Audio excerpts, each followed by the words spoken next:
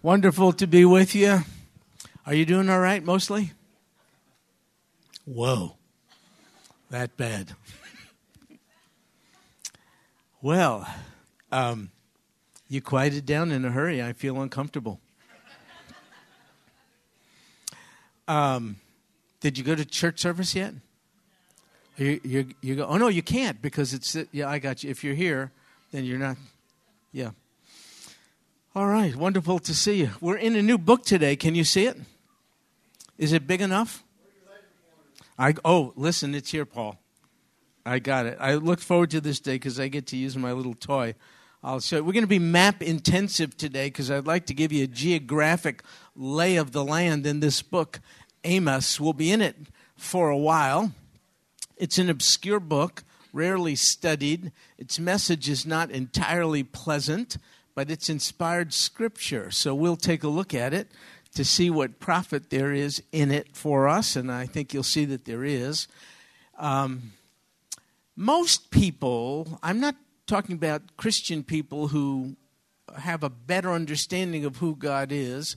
Most people who, though they acknowledge the existence of God, are a little skewed in their perspective on who God is, meaning usually there's an overemphasis on the gentleness of God, the love of God, the forgiveness of God, all of which is true, but oftentimes that's done while ignoring the intense, uncompromising holiness of God and the fact that He judges sin.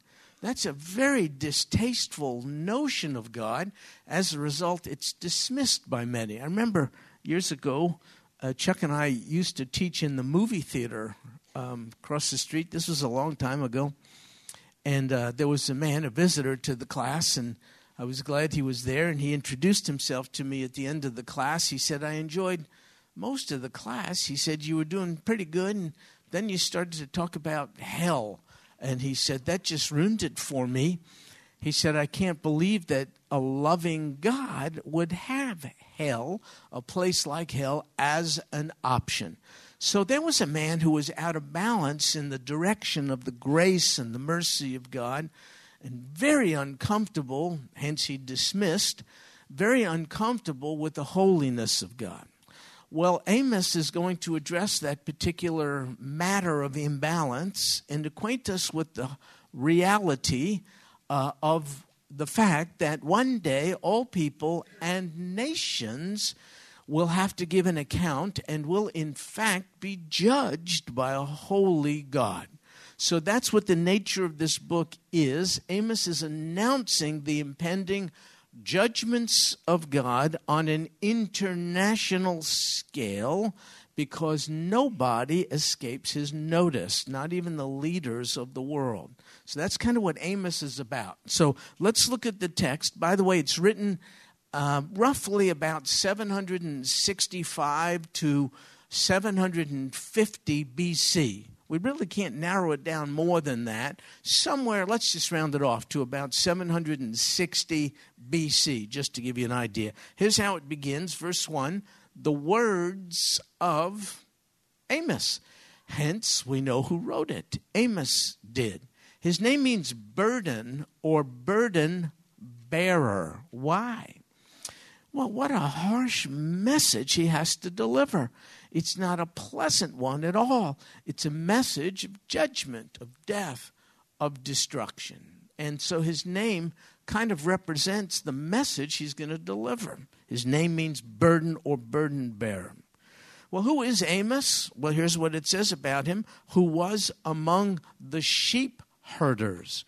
Folks, that's about the extent of what we know about Amos. We'd like to know more, but we don't. This is pretty much what we know. He was a shepherd. In fact, Amos says something else of himself. You can see it in Amos chapter 7, verse 14. I am not a prophet, he says, nor a prophet's son, but I am a herdsman, a dresser of sycamore trees. He was a farmer. He was agrarian. He was simple. He was not sophisticated. He was not professional. By his own admission, he says, I'm not a professional prophet. I don't come from a line of prophets. I've not gone to any school of the prophets. Amos is an example of God doing extraordinary things through an ordinary person. In fact, that seems to be a theme in Scripture. We're constantly confounded by the people God uses to get the job done. If you're thinking ill of yourself and you're comparing yourself to others who are maybe in the eyes of society beyond you, stop doing it. Because God uses even the most unlikely person, because that person is less likely to take credit for it all. So Amos is an ordinary person who God entrusted with an extraordinary message. Now we're told he's from Tekoa. Again, this is about all we know about him. Give you an idea of where Tekoa is. Let's do a little map work. I'll get over to that side in a second. This is Israel. Isn't it a weird-looking land? It's a sliver. Here's the northern part of Israel, and here's the southern part. You can cover the whole thing in a few hours.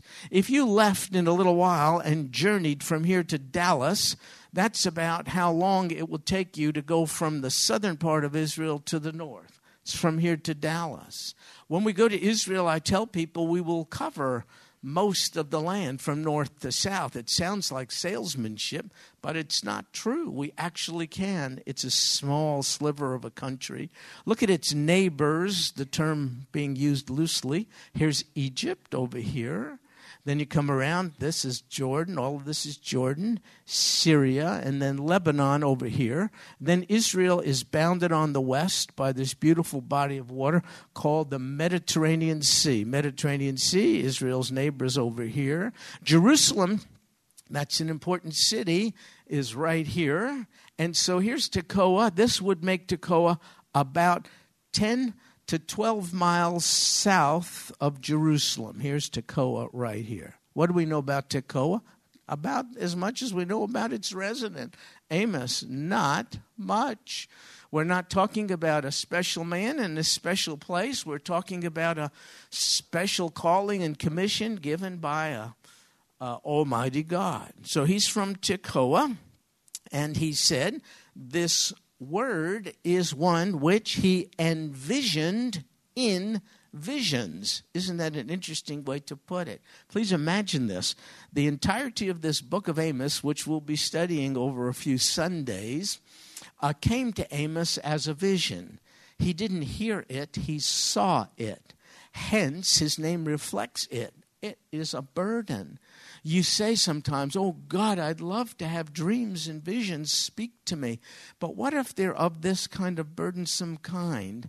He has a message to the nations that they would not receive well. It's a message of judgment, accountability, death, and destruction because of rebellion and sin. Imagine being a farmer, an agricultural kind of a person, fairly uneducated, unsophisticated, non-religious in many ways, and all of a sudden you see unfolding before you the outpouring of the wrath of God upon the entirety of the world you then know. For crying out loud, that would be a rough one to handle, and that's what's happening. Let me mention something a little controversial. Do you see how Amos received this word from God in a vision? Can God do that today? Let me answer. Sure. God can do anything he chooses to do. Perish the thought that we would put God in some kind of a box. But let's be good students of the Bible. Does God communicate himself today primarily in dreams and visions as he may have done more frequently in Amos's day? I ask you, what's different for us today than was the case in Amos's day as far as how God primarily communicates with us? You have any idea? The Scriptures. Please do not underestimate that we have the completed, it's called the canon of Scripture. Canon means yardstick or rule. We have 66 books of inspired Scripture which take us from eternity past all the way into eternity future, which address everything in between. There's no need for new Scripture. There's a need for new illumination of Scripture, but not new Scripture. If people give you good insights into Scripture, great. If people give you new Scripture, run for the hills. There's no need for new Scripture. Amos did not have the totality of the Word of God in his day. And so in the progressive and unfolding of God's redemptive plan, he communicated himself differently in different days. Now, people to whom I share this say, Stuart, haven't you read where it says of God, he is the same yesterday, today, and forevermore? Of course, I agree. He's immutable. He's unchangeable. But the unfolding of his plan is very much subject to change. Good night. When was the last time you sacrificed an unblemished male lamb on an altar in your backyard? We don't do that anymore. We're moving past those things. So too with the way God primarily reveals his will and ways to us. I did not say he cannot speak to us in dreams and visions today. He does. I just said primarily your recourse in discerning the will and ways of God ought to be inscripturated truth, not dreams and visions. Those, like Amos, who envisioned the vision, did not have the written word of God in its entirety yet. Okay, so we'll move past that because I want to. So, and here's what he said this vision was about. He said, it's concerning Israel. Now we get a time indicator. In the days of Uzziah, king of Judah, and in the days of Jeroboam, son of Joash, king of Israel. So we can date Amos's writing to their time. Hence, we came up with the date I gave you, rounding it off to about 760 BC. Who were these two fellas? Well, it was a time when Israel was a divided kingdom. So in the south, you had the kingdom of Judah right here. In the north, kingdom of Israel. The kingdom of Judah was made up of two tribes. Anybody know what their names were? Yeah, Judah and Benjamin. And then here are the 10 northern tribes of Israel. Through circumstances, not good ones, this monarchy, which was to be one, came to be divided. Here's the border between the two. So there was a king in Israel and a king in Judah. And in Amos's day, they're mentioned, and as a result, we can date the writing of his particular book. So it was a time of relative peace and prosperity internationally. And Amos says it was 2 years before the earthquake. Do you have something like that in your translation? So what earthquake? 2 years before the earthquake. I've done as much research as I know how to do. I have found nothing. We don't know more specifically what this is a reference to. There was apparently an earthquake that took place 2 years later, and that was of such significance that people could refer to it just that way, the earthquake. They all knew what was going on. We don't know much about it. There's little or no extra-biblical information about it. There's no more biblical information about it. We just have to know this took place 2 years before a very cataclysmic event referred to here as the earthquake. Now, verse 2, my goodness, we're making progress. We're steaming through this. He said, Amos, that is, the Lord roars. Do you have that? Or you may have the Lord thunders. Both are really good. People who don't know God well don't like that. They would like to see God as a docile kitten, not as a roaring lion. But folks, this is as true of God as the fact that he embraces us with a motherly love. It is true that he does, but please do not underestimate his holiness and the potential outpouring of his wrath as a result of us violating his holy standards. Amos, you see why this is such a burden, is now revealing, you'll see, to the nations of the world the fact that God roars. So do you. You read the news and you get so upset, angry and disgusted. Increasing numbers of you are not even reading the news anymore. I sympathize. It looks horrible. It looks like evil is on the throne of many, many nations of the world. Christians are being persecuted. Crazy things are happening inside. You're roaring. Something has to be done. You're calling out for a response. Take it easy. The Lord roars. If you think his patience is to be taken to be his apathy, you're wrong. He's very, very involved, aware, and lathered up about the injustices that you are upset about. But he's very long-suffering and he's patient. He gives people an opportunity to repent until the time when he says, no, the fullness of human sin has been accomplished, and then you will see the outpouring of the wrath of God, the one who roars, the one who thunders. From where? Well, from Zion, the text says, and from Jerusalem. Sometimes the terms are used interchangeably. He utters his voice. Here's a picture of Zion. That's Mount Zion. You could go there today. There are churches on it and things like that, but that's the specific elevated area in Jerusalem known as Mount Zion. Now, folks, as much as some of you may want me, a Jew, to get off this Israel-Jewish thing, I can't, because even Amos is bringing me back to it. I didn't write this. I'm just reading it. God has chosen to make his focus not on Rome, not on Washington, D.C., but on Zion. I don't understand why exactly. My wife and I just returned from a cruise to Alaska. Have you ever been there? It's magnificent. It's quite beautiful. We went on the occasion of our 40th wedding anniversary. And I tell my wife when she's not here, the 40 best years of her life. I say that. I'd appreciate that if you kept that between us, because I have to have lunch later today. And, you know. Anyway, it's just magnificent. We saw whales and bald eagles and like an unending buffet. That was sort of the highlight for me.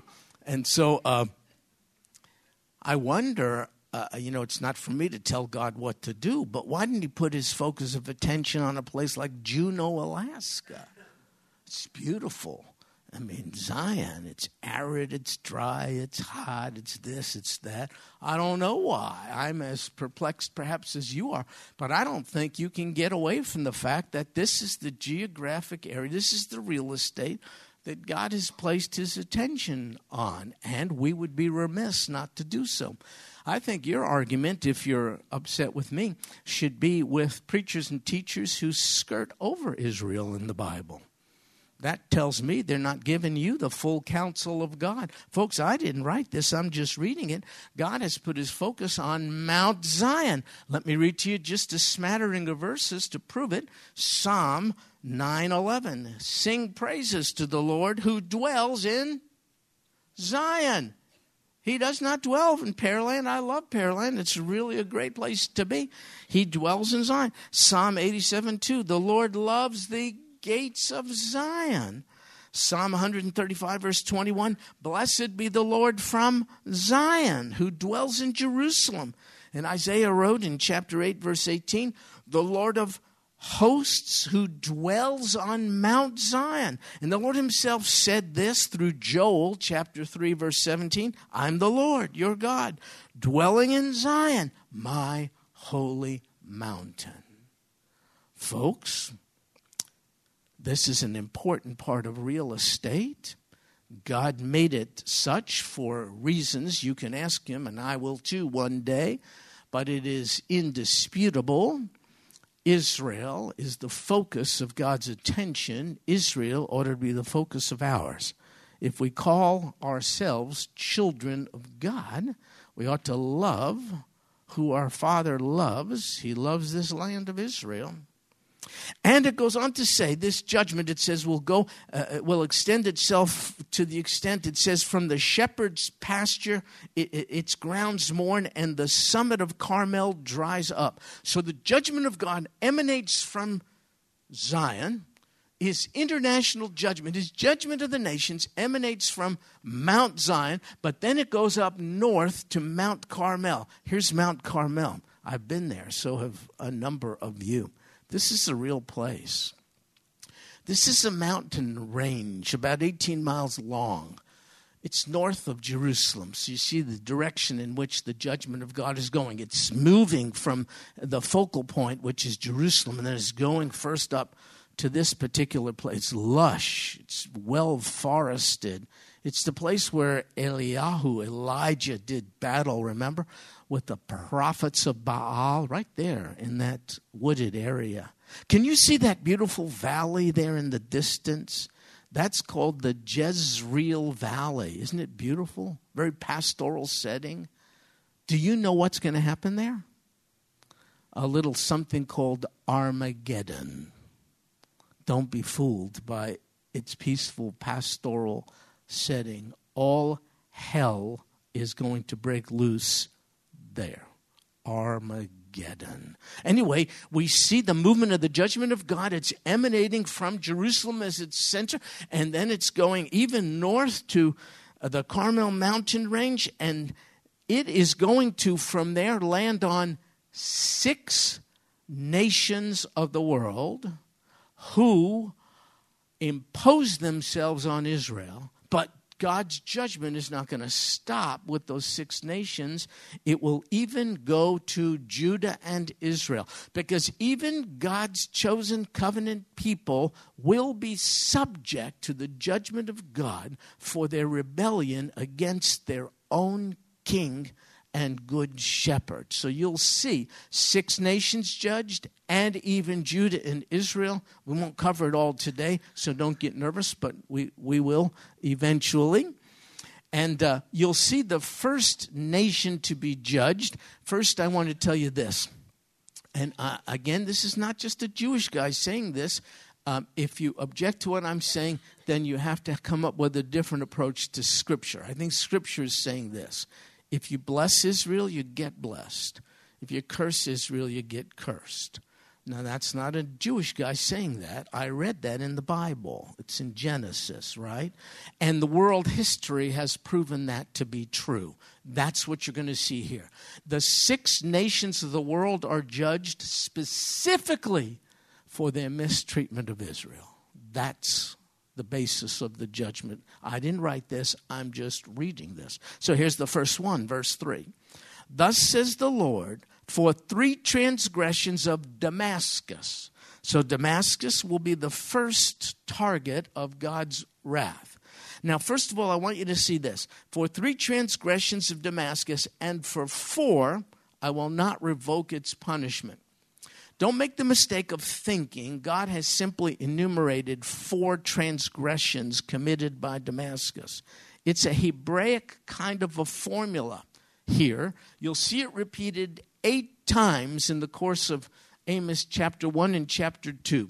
It's a Hebraic way of saying the fullness of the sin of that nation justifies my holy, wrathful response. Look, for 3 transgressions, says God, I would have a justifiable case against Damascus. For 4, nobody could challenge the outpouring of my wrath upon them. It's a way of saying, I've been patient, but the sin of Damascus is so overwhelming, it has justifiably called upon me to impose my judgment upon it. That's kind of what's going on. And so Damascus, show you a map here, just to give you an idea, is the capital of this area, which used to be called Aram, A-R-A-M. The Arameans came from there, but it is the place of modern-day Syria, which is in the news today. So just to give you, again, some geography, see this unusual thing here? That's the Dead Sea, And this little thing here, that's the Sea of Galilee. So that's the Dead Sea, Sea of Galilee. You can't see it, but running here is a little line. That's the Jordan River. Goes from north to south. Kind of a geographic boundary between Israel and its neighbors. So on the other side of the Jordan River, up here in the north, so northeast of Israel, this is modern-day Syria. Its capital still to this day being Damascus. Look how close it is to this area here is called the Golan Heights. And so God's judgment first starts here with the kingdom of Aram or Damascus, which is modern-day Syria. And though God uses the formula for 3 transgressions, even for 4, he does highlight one particular transgression, and here it is.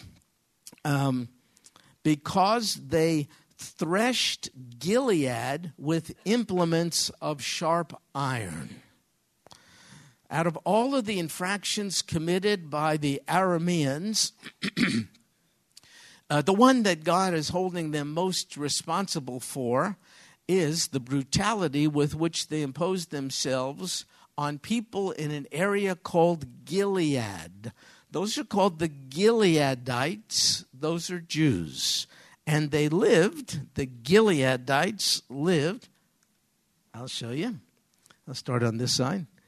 You see this green area? That's Gilead. So once again, Jordan River runs from north to south. This is Israel over here, Syria here, Jordan over here. This lush land is called Gilead. Lots of farms and trees and agricultural stuff right over here. This is largely today in Jordanian territory, but it used to be in Israeli hands. Anyway, God is holding, here's Gilead, this green area over here. And so God is holding Damascus specifically responsible for their brutality against the Gileadites because they threshed Gilead with implements of sharp iron. What does that mean? Well, they had something called a threshing sled or sledge in that day. It was the thing that you would use to thresh the wheat. It was a sled that would be pulled by oxen or other animals or even humans, on the bottom of which would be iron kind of teeth to facilitate the threshing process. It's possible they literally used that to run over Israelites, or maybe it's just metaphorical. It's just an example of the extent of their brutality. Whichever it is, this is the basis upon which God is judging them, how they treated, or I should say mistreated, the Israelites. So they're the first nation to be judged, and here's the judgment, verse 4. I will send fire upon the house of Hazael, and it will consume the citadels of Ben-Hadad. Hazael was a leader in this area, and Ben-Hadad was his son. Verse 5, I will also break the gate bar of Damascus. Cities had gates.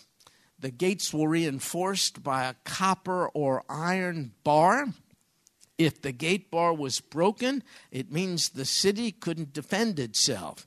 God is saying, your defenses mean nothing to me. I'm going to judge you.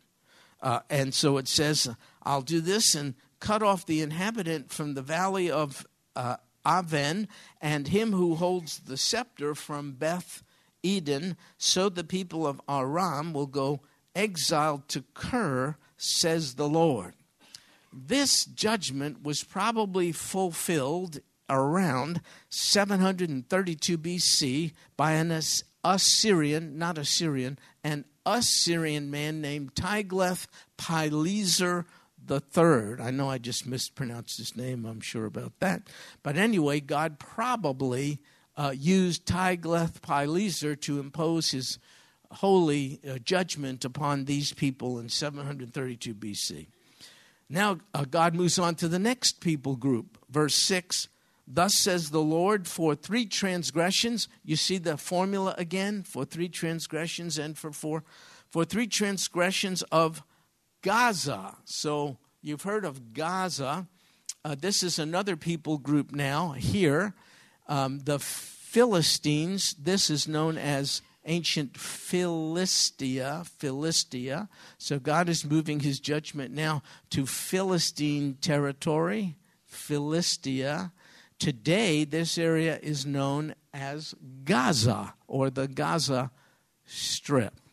It was given over by Israel, I keep forgetting, but I think in 2007. There was a peace plan, so-called peace plan, land for peace. Israel gives up land in the false imagined notion of receiving peace.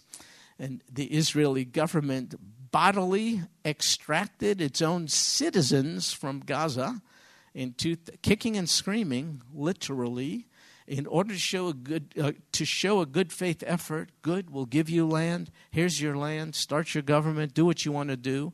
Well, it's been nothing but a failed experiment, to say the least, since then, because in this area here, Gaza, the government is run by a group, perhaps you've heard of them, called Hamas. Hamas. They're on the terror list that the United States government has put them on.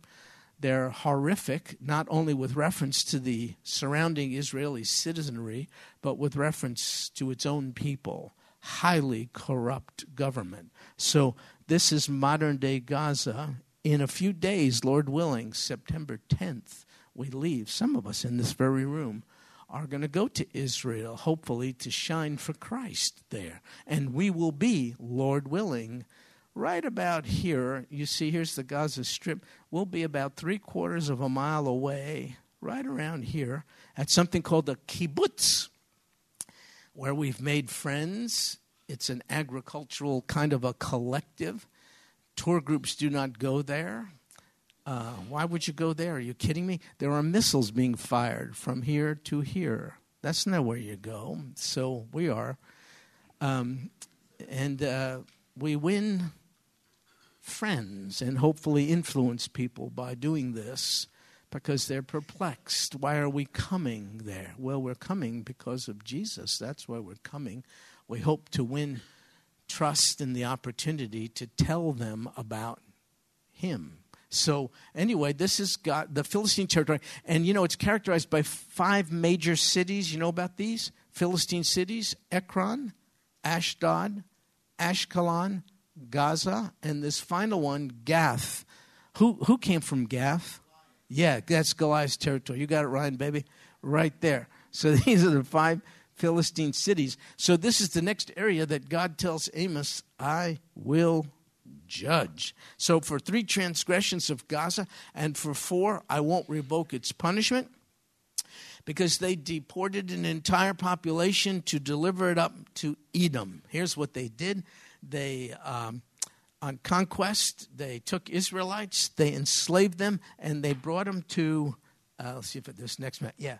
They brought them from this territory here, they brought them down here to Edom and made slaves out of them. They served down there.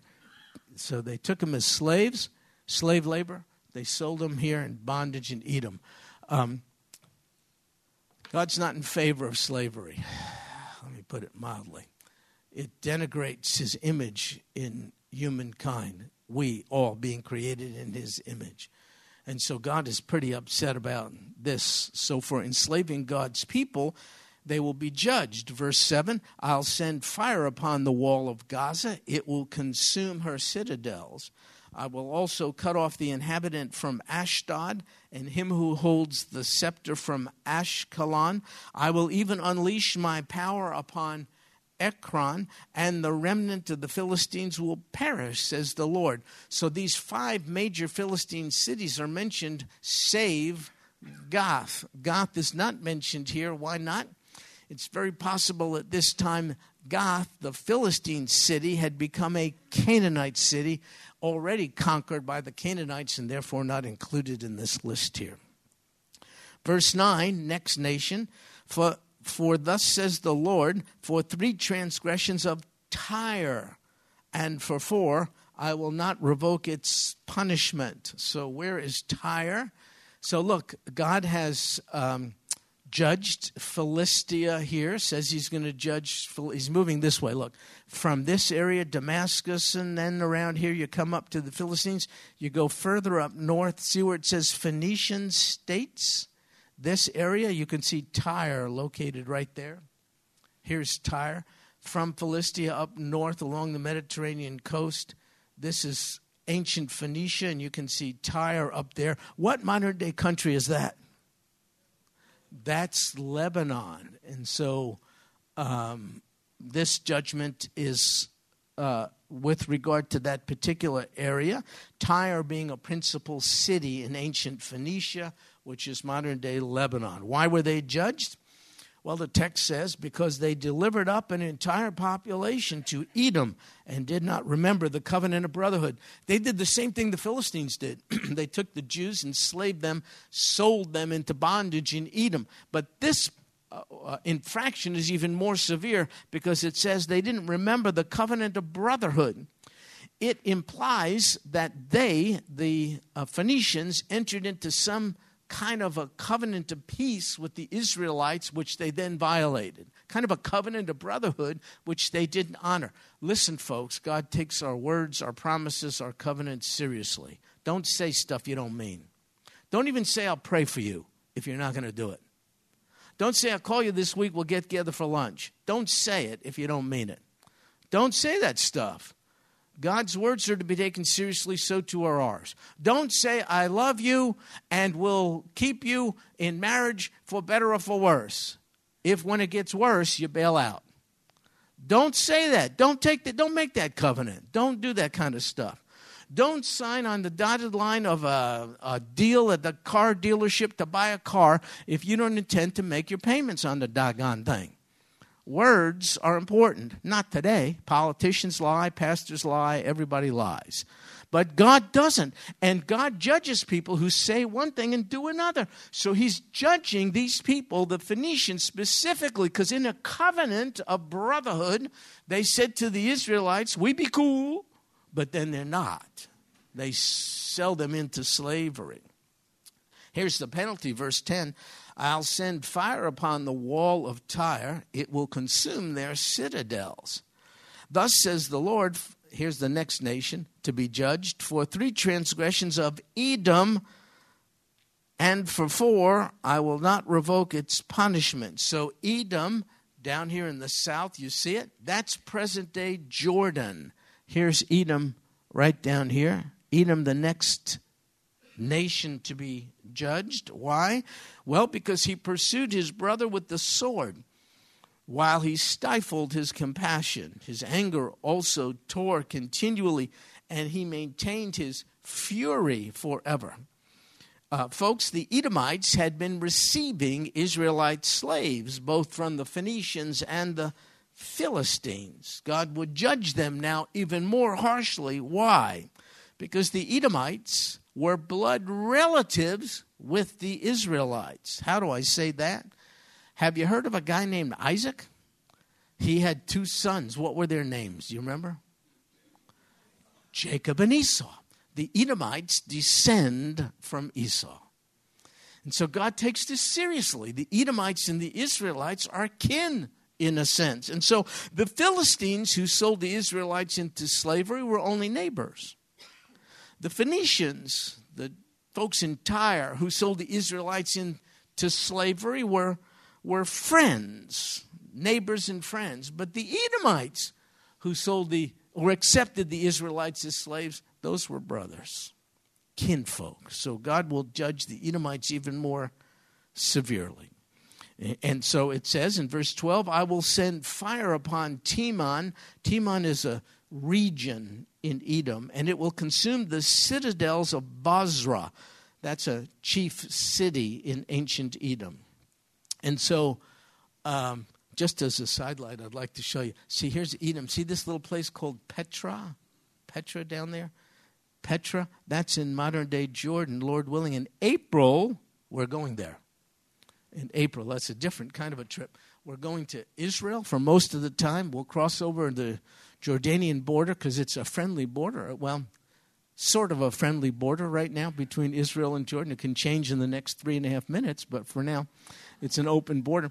Petra is a magnificent, very biblically significant site. So, Lord willing, some of you are already signed up for. By the way, if you're interested in the April Israel trip, please register. We're full. We have 138 people signed up already. So here's the deal. But I keep a waiting list because of the 138, some will have to drop out for different reasons. Then I'll call you who are on the waiting list. I know April seems like an eternity away, but it's not. These things fill up pretty quickly. We have people from 10 different churches going. So if you want to get on board, please let me know, lickety-split. I'll send you information, put you on the waiting list. Why is it limited to 138? We can't get any more seats on an airline and in the hotels, to be honest with you. So it's limited to that. The tourism is at a peak in Israel now. Again, that can change in minutes. It can change in minutes. But for now, people from all over the world are going to Israel, so you have to kind of plan in advance if you're interested in going there. Okay, so next nation, verse 13, thus says the Lord, for 3 transgressions of the sons of Ammon, and for 4, I'll not revoke its punishment. So here's now what we're dealing with. This people group here, Ammon, this is present-day Jordan. In fact, see, this is the ancient capital, Rabbath Ammon. This is still where the capital of Jordan is. Have you heard of Amman, Jordan? That's it to this day. This is an ancient land, and it will still be, this area is still very significant as the future unfolds. And so God will judge the Ammonites. By the way, the the Ammonites and the Moabites are sons of who? Anybody know? Lot. Do you remember this crazy, sordid incident recorded in the Bible where Lot gets drunk and his daughters have relations with him? The product is Ammon and Moab, from whom come the Ammonites and the Moabites. That's kind of who we're talking about here. So God is going to come against them. Why? Because they ripped open, get this, they ripped open the pregnant women of Gilead. We read about Gilead. In order to enlarge their borders. Folks, things like this go on today. It repulses us. We cry out for justice. Hang in there. The just God hears your cry.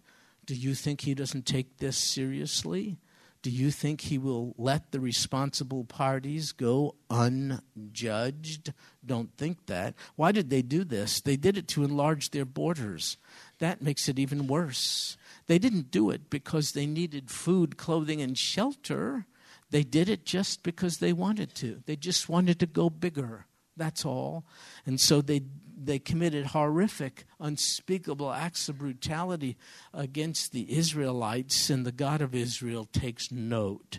So, verse 14, I'll kindle a fire on the wall of Rabbah, ancient capital city of the Ammonites, and it will consume her citadels amid war cries on the day of battle and a storm on the day of tempest. Their king will also go into exile, he and his princes together, says the Lord. So, folks, we're going to stop here, and we'll deal with judgment on Israel and Judah, Lord willing, next week. Let me just say this now. Neither you nor I should be fooled into thinking we will not have to give an account to Almighty God. We will be judged for our sin in thought, word, and deed. What will be your defense? There's judgment and accountability. That's the point of Amos. What will be your defense? I can imagine this scene. You stand before an unapproachably holy God, and he says, give an account for the way you have treated me and my laws. Are you guilty as charged? Satan speaks up and says, yes, Almighty God, that one is guilty, that one is guilty, that one is guilty. and you're speechless. You don't know what to say. But then the greater one, then Satan, the advocate, speaks up. His name is Jesus, and he says, Father, it is true that one is guilty, guilty, guilty. But I paid in my blood for the guilt of his or her sin. You sent me on this mission. Out of love for you and them, I went, I suffered. They have accepted my blood as the cleansing agent for their sin. They don't have the audacity and the pride to say, oh, Father, yes, I've sinned, but I meant well. Yes, I've sinned, but I gave money to the poor. Yes, I've sinned, but I'm better than the next guy in line. They didn't lay claim to the fact that they're Baptists or were baptized or went on a missions trip. They didn't do it. They just said, you know what they said, Father? Jesus paid it all. All to him I owe. And the Father, it's as if like a judge, he picks up the gavel and strikes it and says, case dismissed. Because of the cross, because of the blood of Jesus. Who or what is your defense? If it's not Jesus, you don't have a good defense. Why do I say that? Because only he could be qualified to defend us. On the divine side, he's the Son of God. On the human side, he's the Son of man. He embraces the hand of the Father as Son of God. He's willing to take our hand as a Son of man who came to be like us. Who else could fulfill those prerequisites? Why can't Jesus be our defense against our own sin? Because he alone is the sinless one. What's the whole point of this history and all this crazy stuff and complicated names and prophecy of judgment? It's to let us know, though we be casual about our sin, though people are living life as if God doesn't look, God doesn't see, God is a docile kitten. He doesn't roar from Jerusalem. For those who think that, they ought to think differently. Oh no, there will come a day when people and nations will have to give an account to this Almighty God who is a consuming fire. I want to know, who is your defense? Don't say Sagemont Church.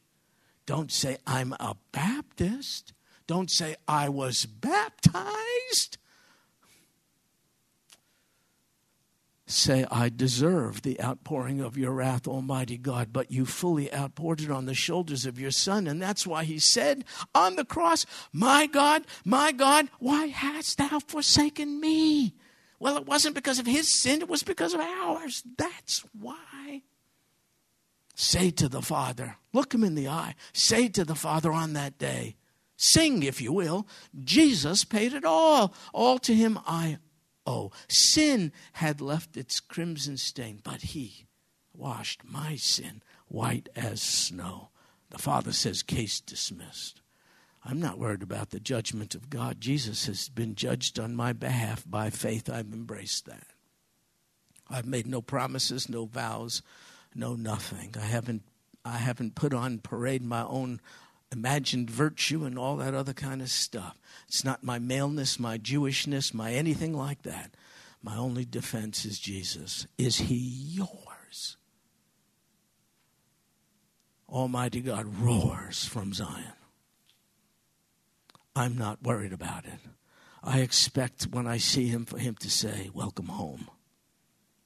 I expect my Father to wrap his arms around me, Abba, Father, and say, welcome home. Because of my right response to his first coming, I do not fear his second coming. What about you? Don't make church the saving institution. Only Jesus can save. Only Jesus can be your defense. If he's not your defense, I'd like to chat with you. Do you have a better one? Tell me. I'd like to know. Let's talk. Give me a call privately. We'll talk during the week. Make Jesus your defense. Lord willing, next week we will see even more about the outpouring of God's wrath, even on his covenant people, Israel. We'll see it next week. Lord Jesus, you are holy. We wouldn't dare even approach you, even in prayer, if you didn't provide access through your blood. Thank you for mediating things between us and your Father, who otherwise would be unapproachably holy. Thank you for your undiminished holiness, but coupled with it is your unconditional grace and mercy, by which we are saved and safe. Thank you, Lord Jesus, for being our fully adequate defense attorney. Thank you, O God, for pronouncing upon us acquittal, even though we have sinned. Thank you for seeing us to be ones just as if we have not sinned because of your work, finished work on the cross on our behalf. And I surely pray that there be not one person in this place who would refuse you as the number one defense against the judgment of your Father, which we must all face. And this we pray in Jesus' name. Amen. Well, God bless you folks. Lord willing, we'll do more of this pleasant topic